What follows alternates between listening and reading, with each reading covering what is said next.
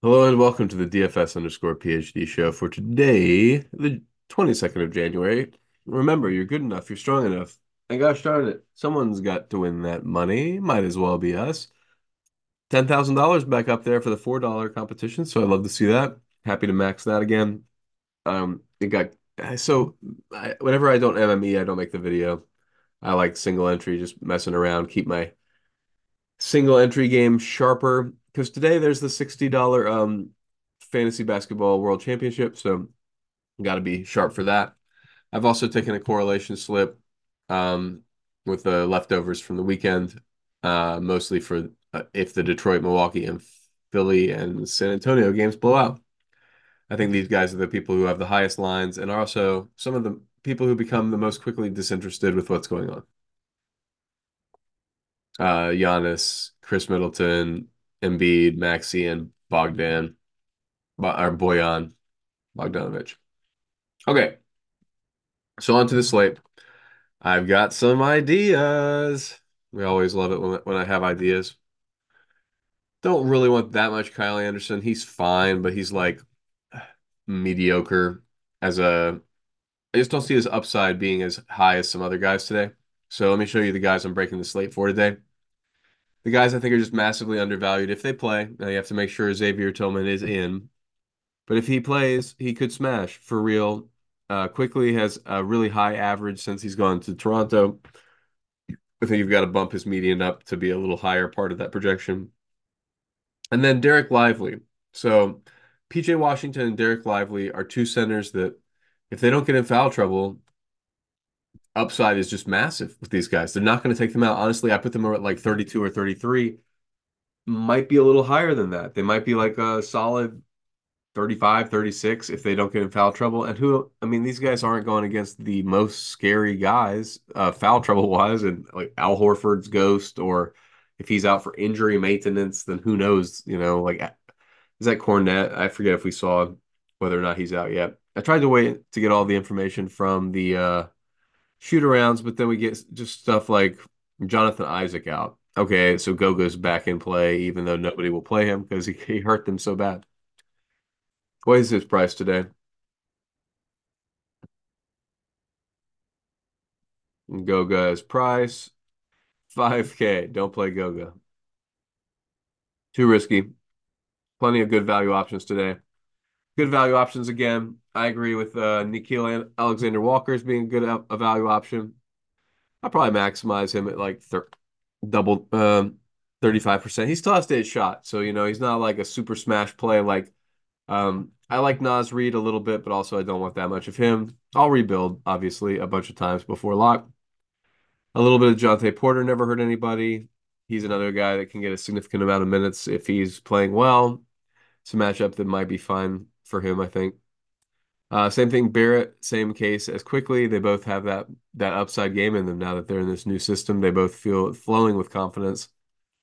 Um, Vucevic and I had a couple of players on Chicago that I upped the projections on with the absence of Levine. So Vuce is doing a little better in my projections. And then yeah, Charlotte. The other thing I think people are missing about that project, what happened there is that for Charlotte, Miles Bridges, when there was foul trouble for PJ Washington, Miles Bridges played 40 minutes in that game. So that's a lot of minutes.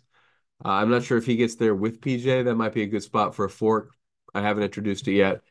Just so everybody, Nick Richards is apparently doubtful now. So if he is out, we're backing up the truck again, and we're thanking our lucky stars that we're getting such low ownership, 0.1% on PJ Washington, 0.5% on Miles Bridges.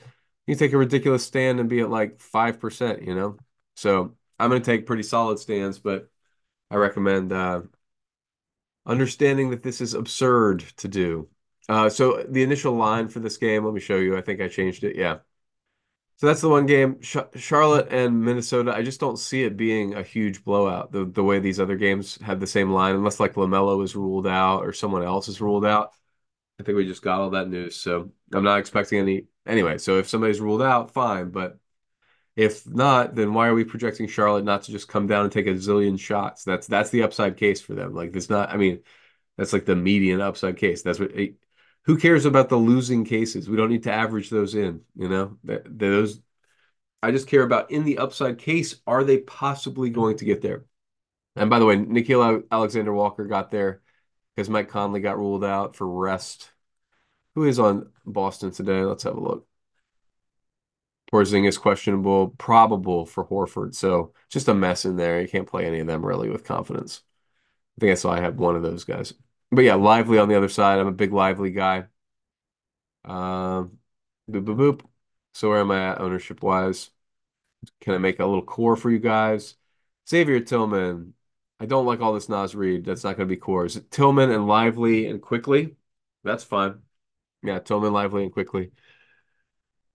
I don't really want to be. Yeah, okay. I'll take 50% Quickly.